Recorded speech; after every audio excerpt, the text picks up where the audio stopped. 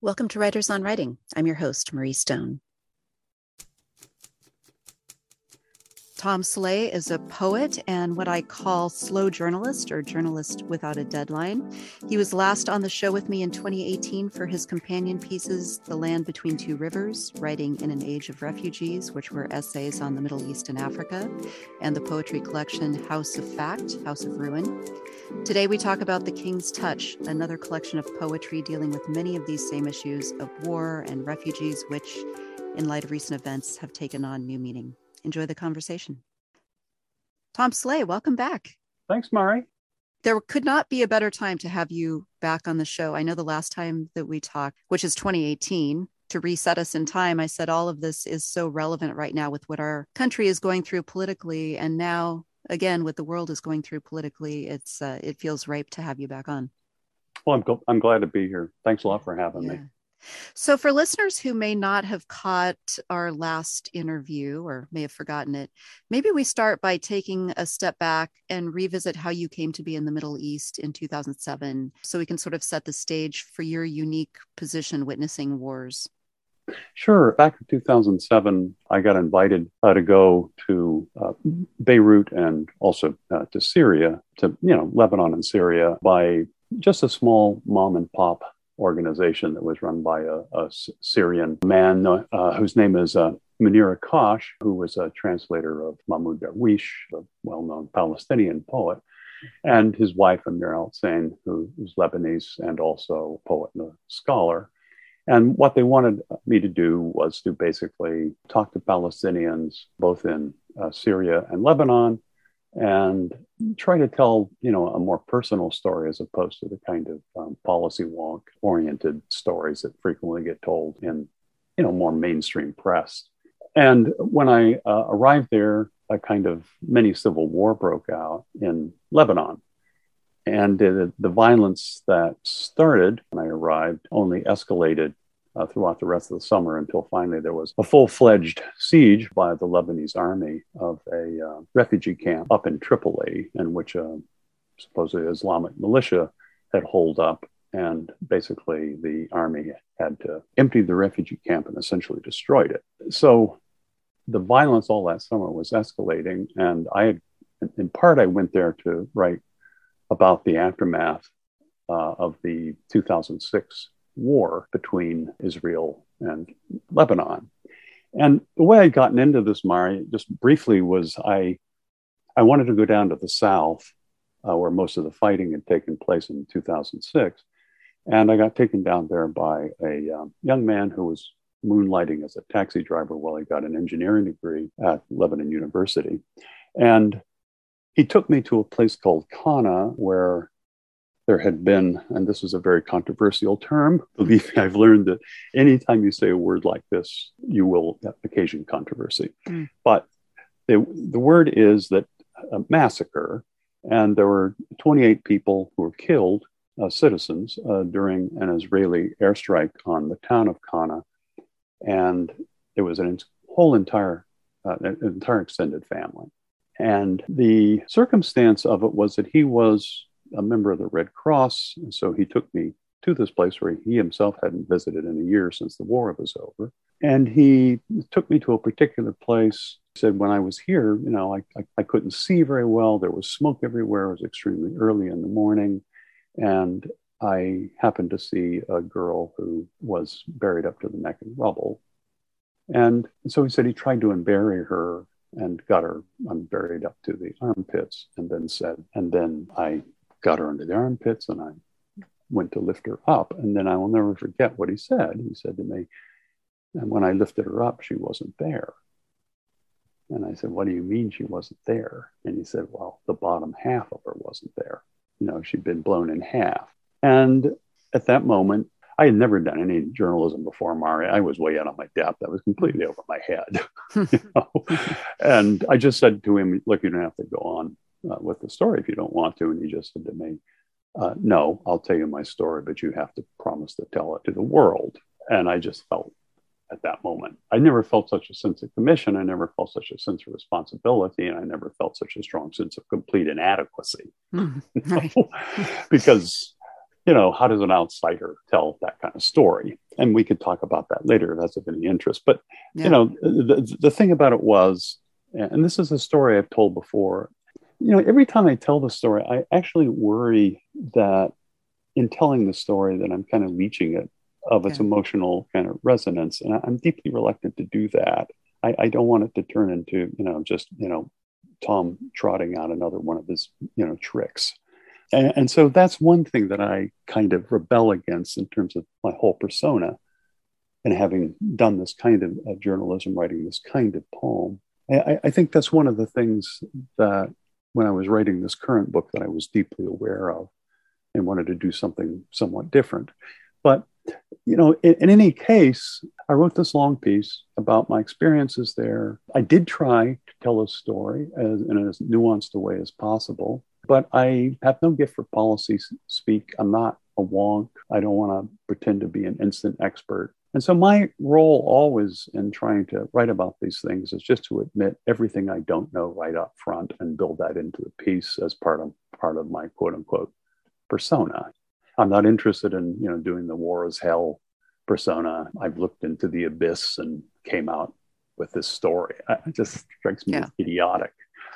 And there's an awful lot of that tight-lipped war reporting in which you get, short sentences with kind of punchy details. And it all just seems ridiculously rhetorical to me, as opposed to just say, I was completely in over my head, and this is what I learned. The other thing I'll say is that the only way I can write about a place convincingly is to have the texture of the place imprint on my nervous system. And until it does, I really can't write about it in any way that's interesting or meaningful for me at least. And by texture, I simply mean that I'm very, very deeply interested in the details, the small sense impressions. I'm very much interested in the small picture, and the big picture, I'll leave that to other people. And that's the way I got into it. Remind me how long it took you to write poetry about it after you experienced it. Like, how long did it take for that texture to imprint on you where you felt like I have absorbed enough of this place that I can have something unique to say about it? Right. That's a great question. You know what I think, Mari? I think what it was this. When I got back from Lebanon, weirdly, I almost immediately ended up in the hospital with an emergency gallbladder operation. And while I was in Lebanon, it's a strange thing to tell, but here it is. I got terribly sick in Beirut, and I didn't know what in the world was the matter with me. And it's part of my history that I've had a potentially life-threatening blood disease for, most of my life since I was 26 years old. And so I was worried that this was flaring up at the worst possible time. Well, one of the people I was traveling with, weirdly, had been mistaken for John Kerry. and so when he heard I was sick, he was able to get me an appointment at the American University of Beirut, the hospital there. And so, of course, this physician very kindly he did an MRI on me just to make sure that I was okay. And he did it because he thought that I was part of John Kerry's entourage. Just this guy. And I asked him what I could pay him. He said, it's on the house. And I was astonished by this, And anyway, the story does have a sequel, because when I came back to Lebanon a couple of years later, the person whom I was with began to tell me the story about how 2 years ago, a journalist had come to Beirut and had gotten sick. It was part of John Kerry's entourage. Oh my God. That's so it suddenly turns into like, and I'm sitting there listening to the story told about me thinking, maybe I better keep that quiet. How meta. Yeah, totally meta. But you see, that kind of thing, the absurdity of that in relationship to what this poor young man told me about finding this girl who'd been blown in half, the absurd and the tragic, cheek by jowl. Yeah. That seems to me to get more of the texture and, the reality of daily life into something than if I were to, sit around and pontificate about, I don't know, any number of abstractions that I could purvey. Yeah. And that's the kind of thing that is most present for me when I'm trying to do this kind of journalism. I don't know if that answers your question, Yeah. but Yeah. This is kind of personal, so feel free to not answer it. But oh, as I sure. was as I was reading this poetry and reflecting on your past and your experience with the blood disease, I was wondering, do you feel like there's something about having a life-threatening disease that you've lived with for your life that enabled you to go over to Syria and to Lebanon at that time? Like, I feel like that's just not what your average Joe is going to take on, that it Yeah. would feel scary. And I was just wondering if there's any conversation in your body about mapping God. onto an experience. Yeah, I think that's a brilliant question, actually. And I thought about it a lot. And I particularly thought about that question during COVID, Yeah. because when I was 26, I came down with this blood disease. And I've written about it. So I'm not trying to be embarrassingly personal here, but so it's out there. But in any case, when I was 26 years old, I came down with this blood disease. And the joke that goes around in my head now is, well, you'll be the oldest living poet who never did die of a potentially threatening life disease. Because I was 26, and at that time, the median age was from diagnosis to death was about 10 years. Mm. And so I lost all sense. The future became a total abstraction to me. Mm-hmm. But what happened was, and I've thought about it a lot, particularly since COVID came along, is that I was suddenly felt, deeply isolated, totally different. I was cut off from my past. Whoever I was when I was 25, seemed like there was like no thoroughfare between that person and who I turned into when I was 26. And I was suddenly in the middle of this. It was like fate, comes up behind you and grabs you by the collar and shoves your face against a window and says, look. Mm-hmm. Mm-hmm. And that feeling of intensity, I'll never forget that moment, really, because I was looking at a window and I saw, and right in front of me was this immense sunflower, a fall sunflower with all, and you could look into it and it looked like an immense eye. And so I was staring into this big dead eye, and it was really beautiful. And the knowledge that I could be dying at any time between 26 and 36 sort of just amped up the kind of intensity of all of my perceptions, really. Mm-hmm. Mm-hmm. And then, Mara, I didn't die. No one knows why, weirdly, I outlived the doctor who diagnosed me, who also had my disease, which is incredibly rare because it's a very rare disease. And so what happened then is between the ages of 26 to about 40, I was just desperately ill. It's a miracle to me that I didn't die. I almost did die 3 times. And then for some reason, unknown to anyone, I began to get better. Not well, but better. To the place where I could, pretend that I was having a normal life. And I also learned that, denial is a very handy, useful thing. Right. And suddenly I was imitating a normal person.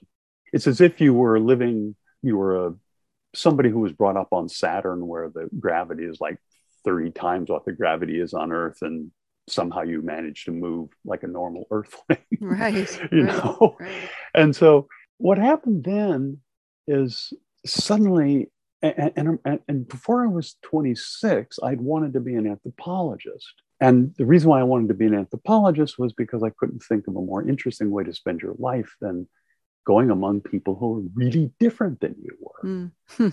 Right. And of course, that ambition got scotched entirely by the illness. And then it was about another kind of adventure. It was about surviving. But then when my condition got better and this opportunity came along, I said, well, sure, why not? And I think I wasn't aware of it until about 3 years ago, 2.5 years ago, when COVID began, as to what was linking up. And when when I began to do this journalism, your point about my nervous system, my body having a certain kind of tolerance or need and necessity almost for a certain kind of intensity, that was mirrored in what I experienced as a journalist. Mm-hmm. And so those two things sort of came into interesting relation. And I'm not really talking about the experience that, other journalists talk about, and which I've observed and up close and personal in, one of the great journalists in Lebanon. And then is turning into an intensity junkie, Right. That's a danger. When I do the kind of journalism I do, I don't ever knowingly or willingly put myself in harm's way. But the fact is, when you're doing this kind of thing, you're almost always in a place, where there's a war, has been a war, will be a war, and you're taking your chances. You're taking hopefully smart chances, and hopefully you're making good decisions. And people often ask me if I'm afraid, and I say, well, I don't really have time to be afraid. Matter of fact, I don't have time to feel much of anything. Right. Basically, I'm just too focused on the logistics are overwhelming. Right. And I have so many places to be and to get, and I have people I want to talk to. And so it's all about having your attention focused outward. It's not about me. And one of the things that's wonderful about this is that kind of outward focus is a much different kind of attention than this kind of intensity junkie thing, where it's all about the intensification of your being as opposed to observing what other people are going through. And the way all of this links up with COVID was that when COVID came along, even though I know everybody's situation is quite different, some people have vaccines, some people don't. Some people have access to medical care, other people don't. But I was here in New York in the beginning of it when it was really quite terrifying. I lived in the neighborhood, they have there's the famous detail of forklifts lifting body bags into refrigerator trucks. Well, that detail kind of reminded me of, the body bags that get unloaded in a Delaware Air Force base when soldiers come back from overseas. But here it was just ordinary civilians, just ordinary people, because the morgues had overflowed. And, I lived right near Brooklyn City Hospital. I would walk by it, and there you'd see it right in front of you.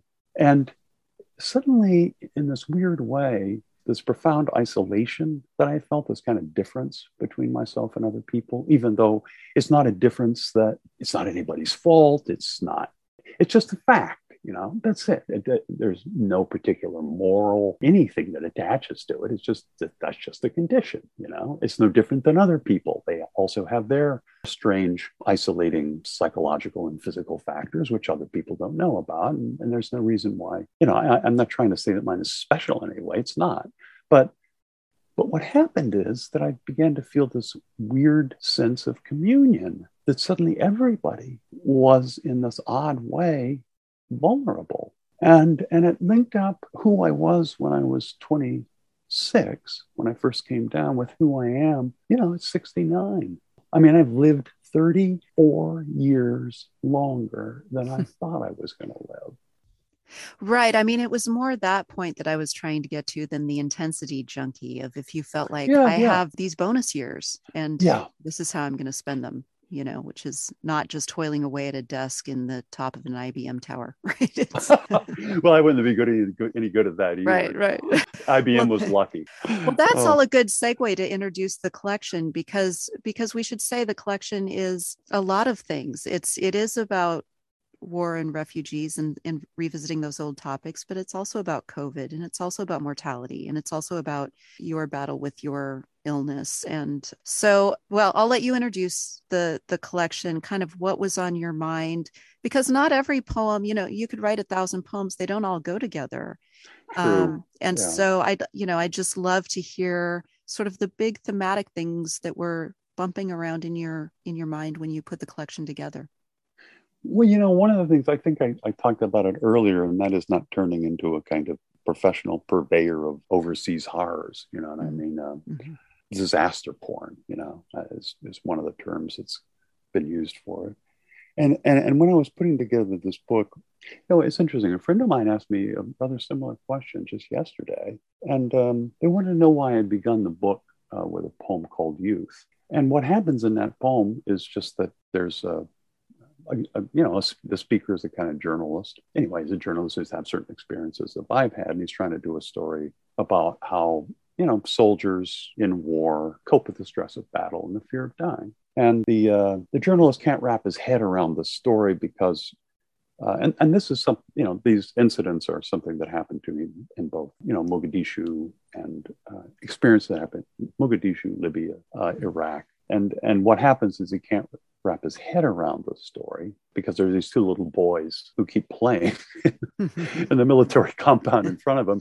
And they deeply remind him of him and his twin brother. They used to play exactly the same kind of game, They're playing, soldier. And the different thing than my childhood was that every day around a certain time of day, mortar fire would come in. And the kids are just so used to it, they keep on playing. They just keep right on doing it. And so one of the things that happened when I was trying to write that poem was I had this very personal strand, and then I had, this other strand of, the apparently more important story of soldiers and how they cope with death and the fear of dying. And then I decided, well, what if you wove that strand, what people would ostensibly call political, with the strand of something just really personal, and see if you could actually pull it off, have those two things in conversation with each other. And I don't know if the poem succeeds. I don't make any claims for the poems. That's really kind of for other people to say. Yes. Okay. Well, but in any case, it was a revelation in a way to start the book like that, because it sort of gave me a key that I could layer these really disparate experiences together.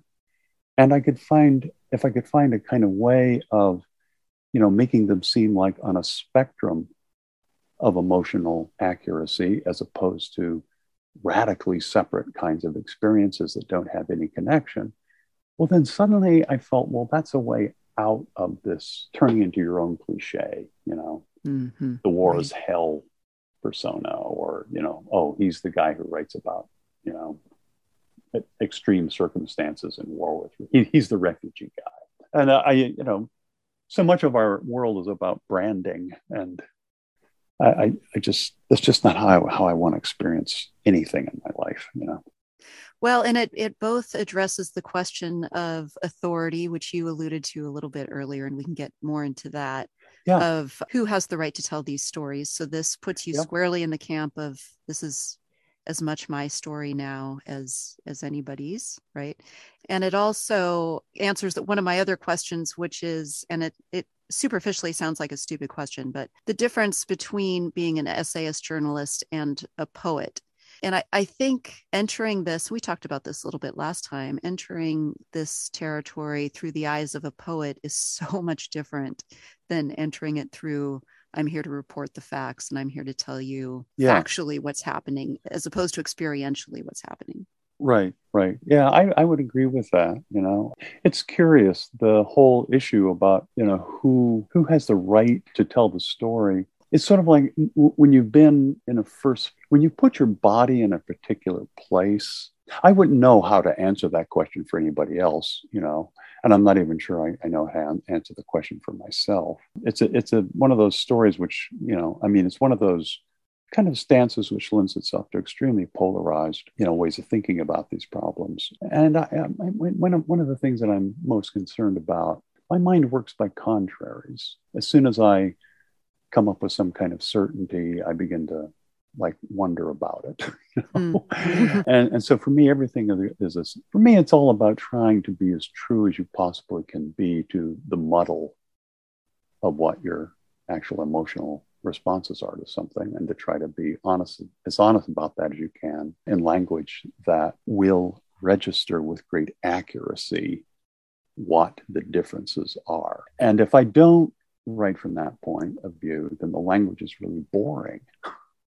Because I think the harder you have to work in order to register these really fine distinctions, these really fine nuances, the more interesting the language, the sentences can become, even if the vocabulary itself is relatively simple. Suddenly the syntax begins to embody certain kinds of contradictory states of emotion contradictory states of mind, just in the kinds of sentences that you're writing, it makes it irrelevant, and it makes any kind of overt moralizing unnecessary, because the overt moralizing is simply going to oversimplify what a line of poetry can do, which is, it really does evade paraphrase.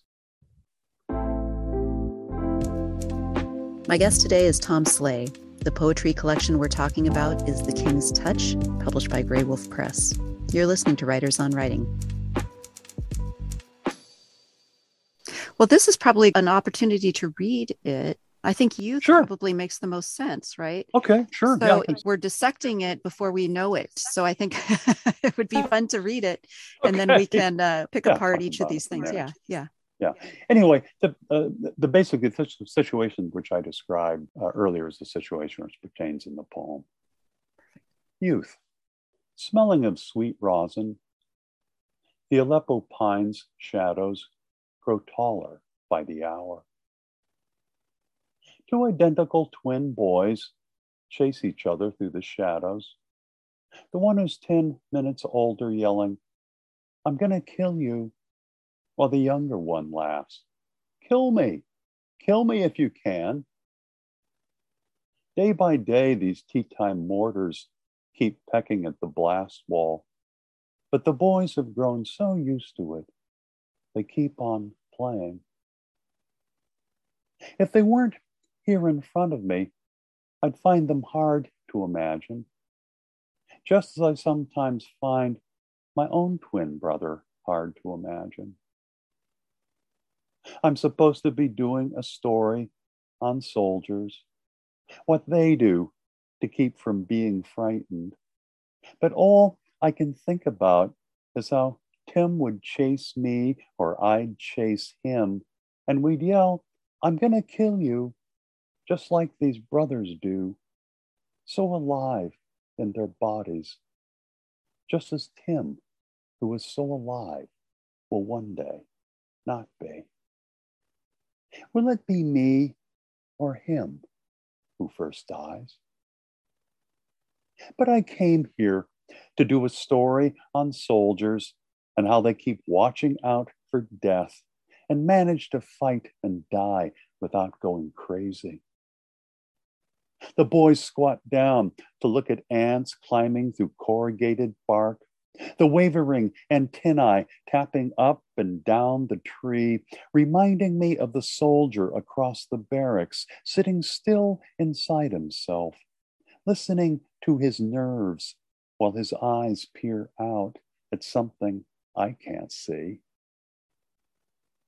When Achilles' immortal mother came to her grieving son, knowing he would soon die, and gave him his armor and kept the worms from the wounds of his dead friend Patroclus, she, a goddess, knew she wouldn't be allowed to keep those same worms from her son's body.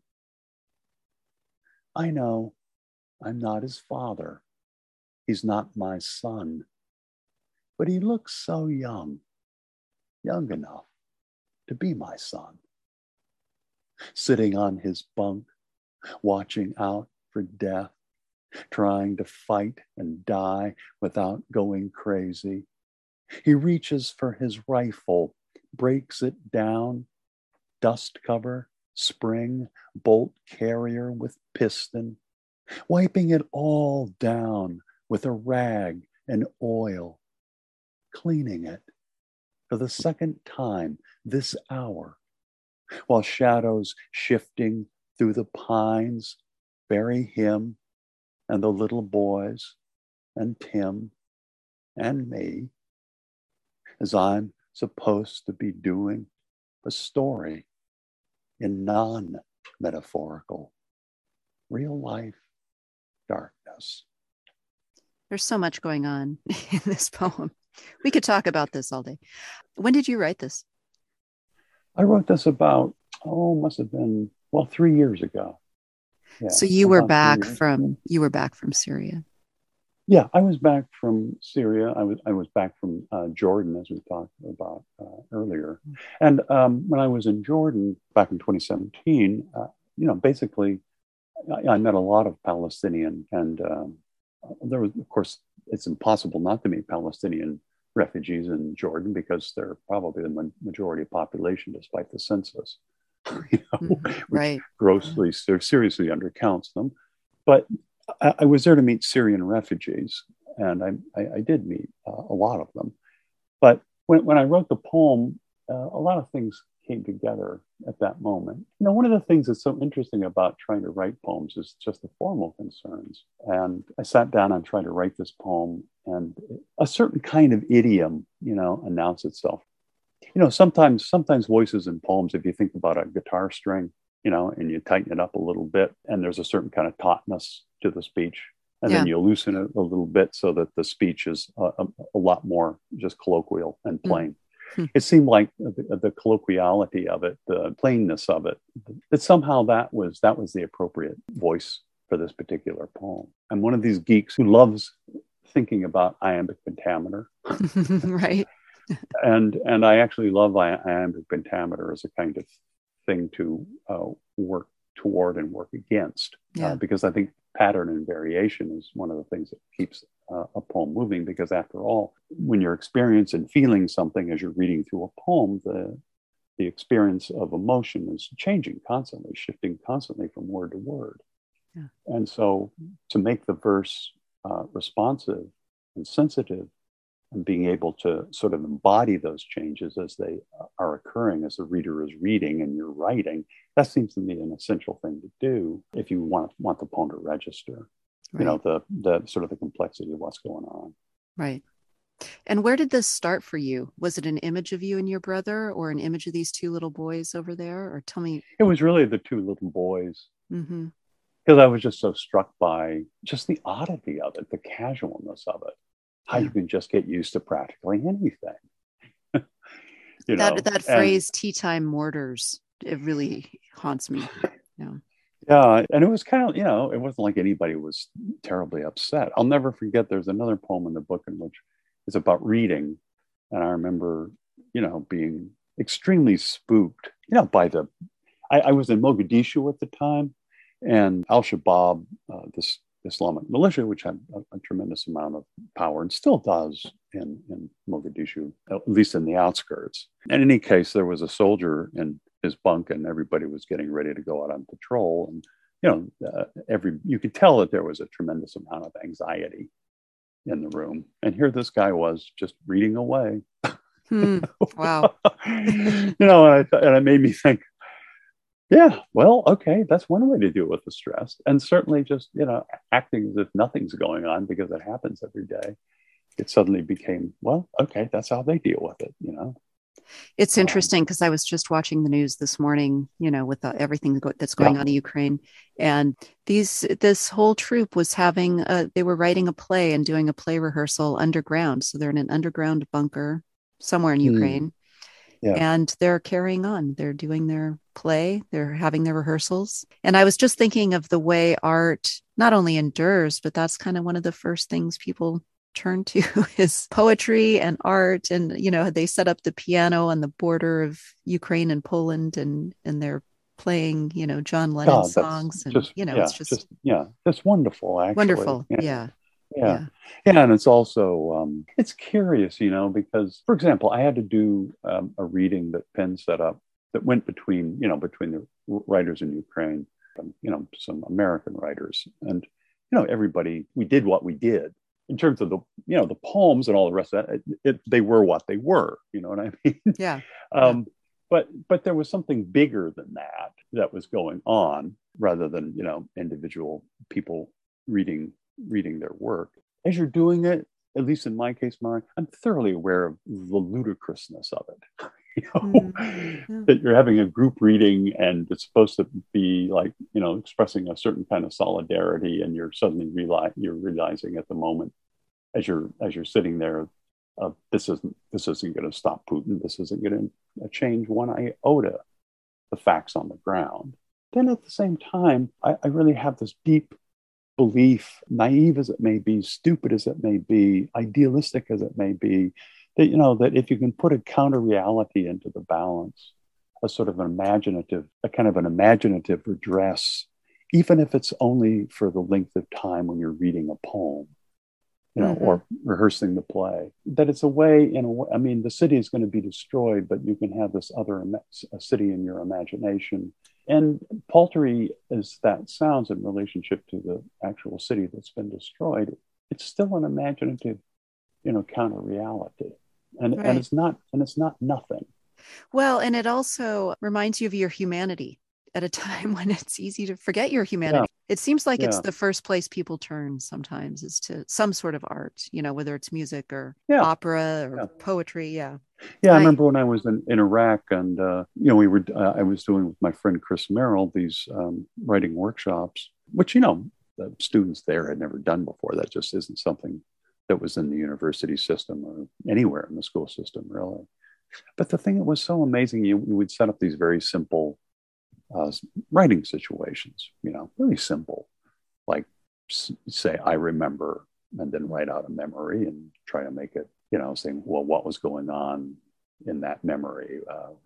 What time of day was it? Was it in your, was it a particular room in your house? All these, just trying to make people focus on something as opposed to a bunch of abstractions. And it's just using that pattern. I remember. And then suddenly at a certain point, just saying, well, okay, now let's change it. Now I want you to write, I don't want to remember.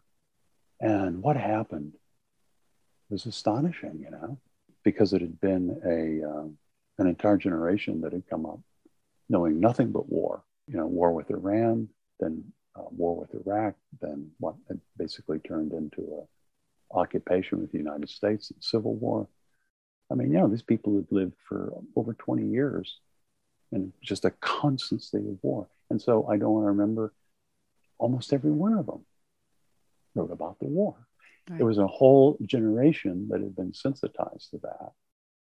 And it was an amazing experience when one young woman wrote about how her brother was a suicide bomber and how gentle he was in his treatment of her. And then the contrast between his gentleness at home and what he did to himself and to others when he blew himself up. You hear something like that, that's a contradiction that I don't know how to resolve, or to dismiss or even know how to live with, And frankly, I don't want that to be oversimplified and, wrap it up in a nice little bow. And I think that, poems, they can embody that kind of contradictory emotional states. And what she wrote did it so beautifully, because she kept saying how gentle he was, how gentle he was, how gentle, and just the repetition of that word gentle in relationship to when he blew himself up. And she didn't even use that, She just said, the neighbor came in when they were at breakfast and told them about the car accident. And everybody in the room, except possibly for Chris and me at first, knew what the car accident was code for. And then suddenly we thought, oh, that's what it's code for. He blew himself up. Because you couldn't say maybe, that as her sister, the sister wouldn't say that, right? I mean, that would just be too much. No, it would just be too much. And there was a certain kind of delicacy about that.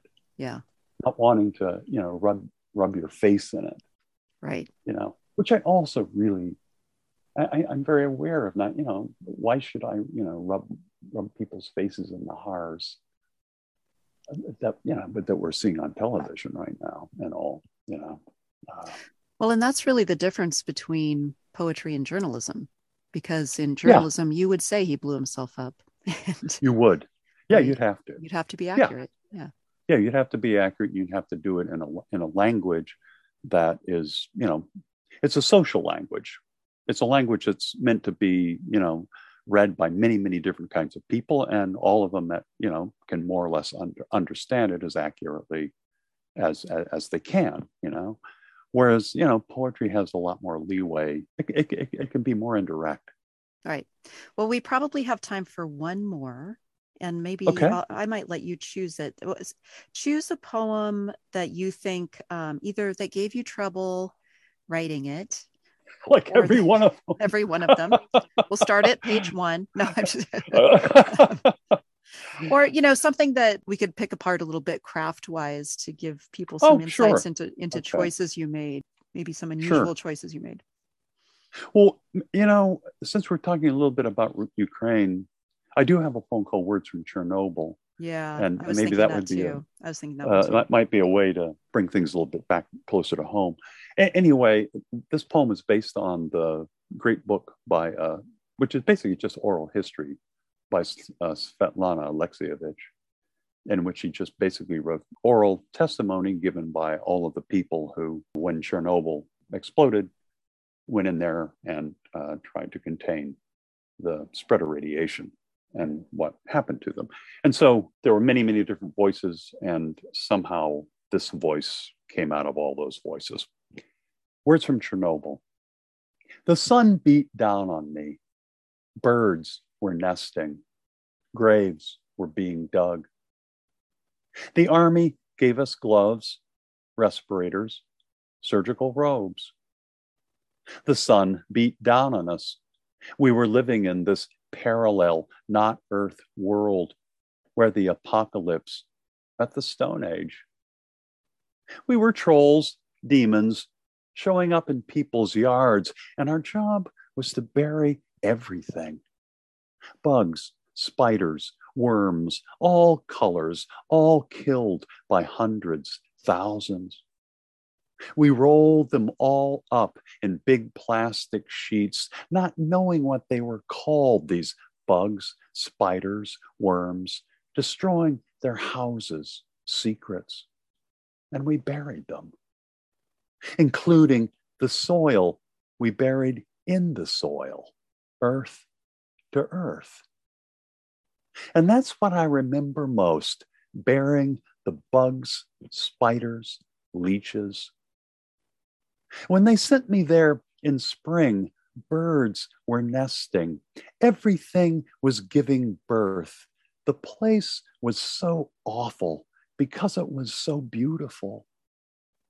And when they let me leave, radioactive apples glowed against the snow. They told us we had to win, but against what? Physics, the universe, the atom. There's a parable about a guy who lived in Jerusalem, and Christ was staggering right past his home. He watched him collapse under the cross and cry out.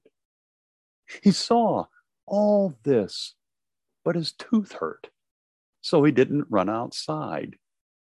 And 2 days later, when his tooth stopped hurting, people told him, Christ, Christ has risen.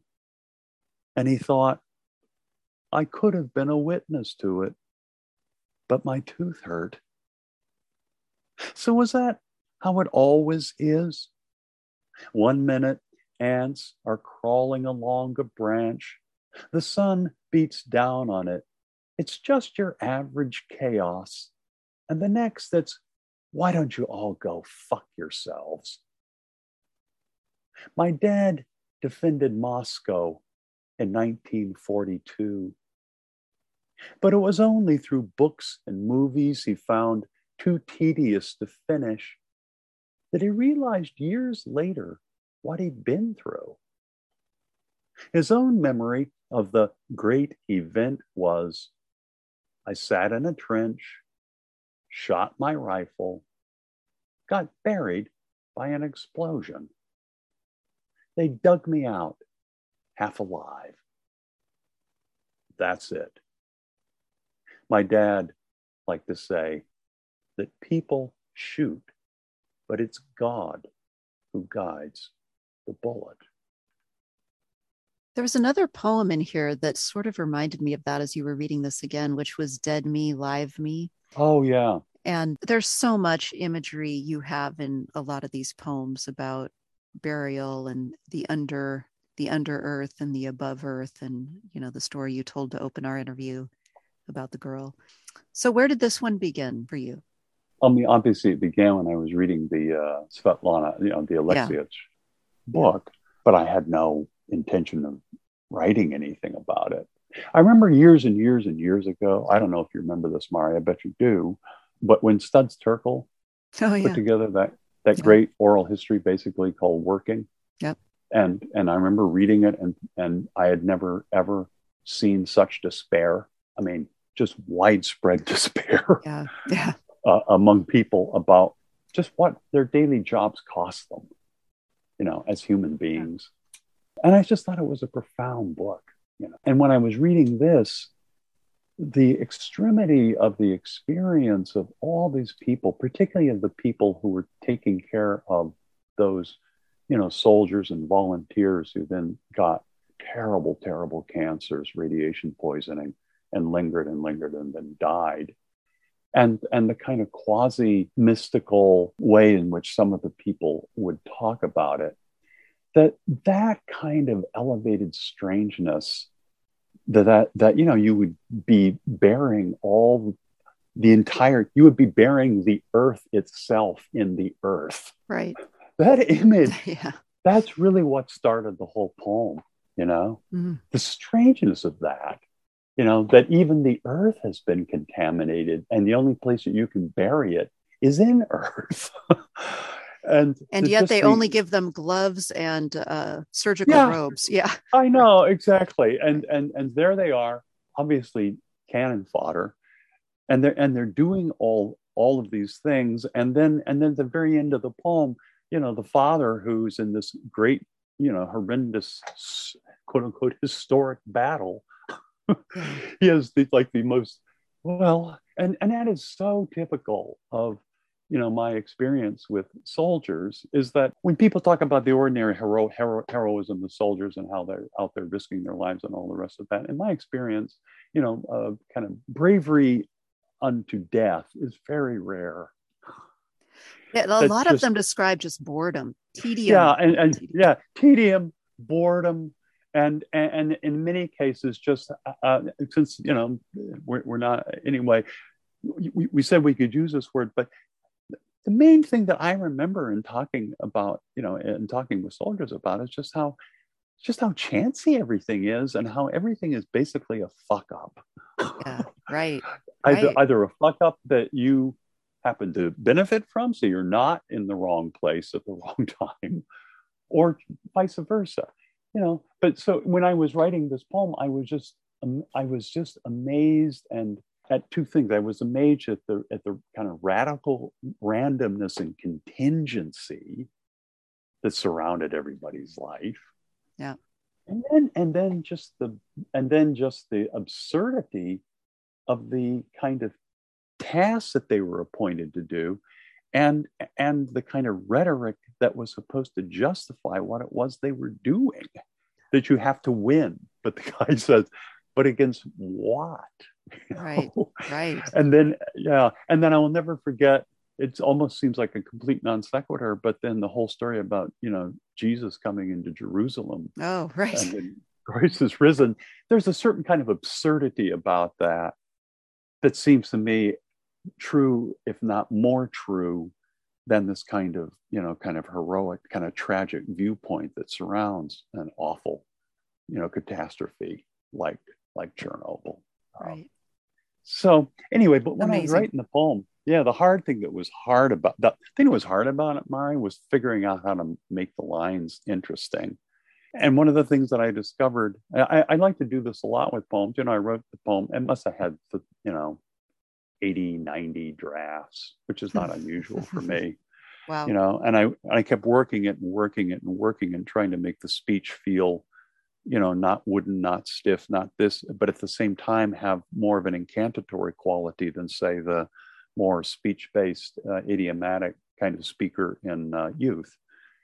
And it suddenly dawned on me, if you keep repeating bugs, spiders, worms, bugs, spiders, worms, bugs, spiders, and the various leeches. So that almost became a kind of refrain line. And then began to think of it as a certain kind of a poem that invokes refrains and has this kind of weird epigrammatic, quality to it, which is how the ending comes about, as Right. people shoot, but God guides the bullet. And then the third thing that was such a discovery, which I absolutely loved, was putting the poem almost in off rhyme, 8-line stanzas with end line, the end rhyme at the end of each one of the words. It didn't have to be strict couplets all the way, but every line in the 8-line stanza had to find its, rhyme partner. Yes. And if you look at it, it's graves, gloves, sun, in, apocalypse, was, demons, worms. Right. And that's how the whole poem worked out.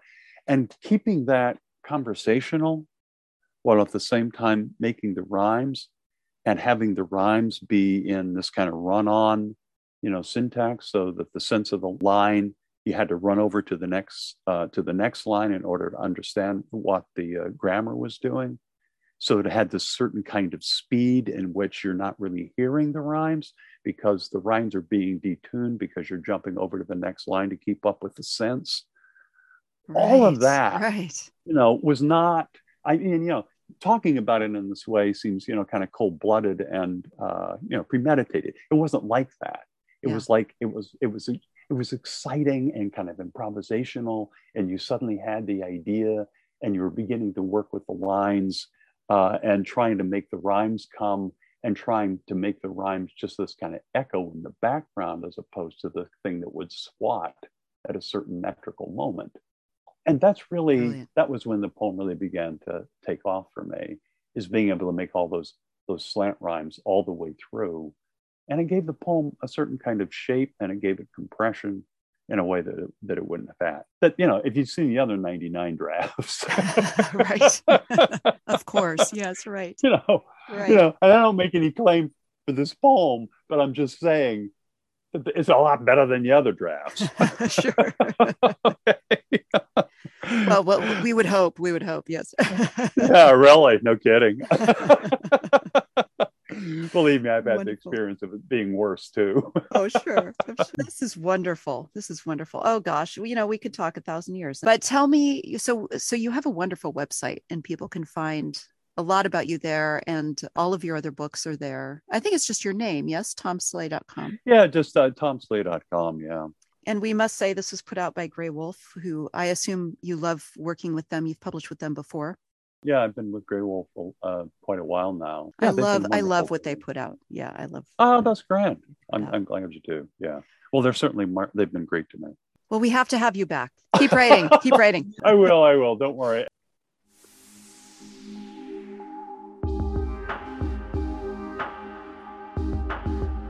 That was Tom Sleigh. The collection is The King's Touch. You can find this and other episodes on our websites. Barbara's is barbarademarcobarrett.com. Mine is mariestone.com. Marie has 2 R's. You can subscribe to the podcast on Apple, Amazon, Spotify, and Stitcher. Music and sound design provided by Travis Barrett. Thanks for joining me. Have a great day.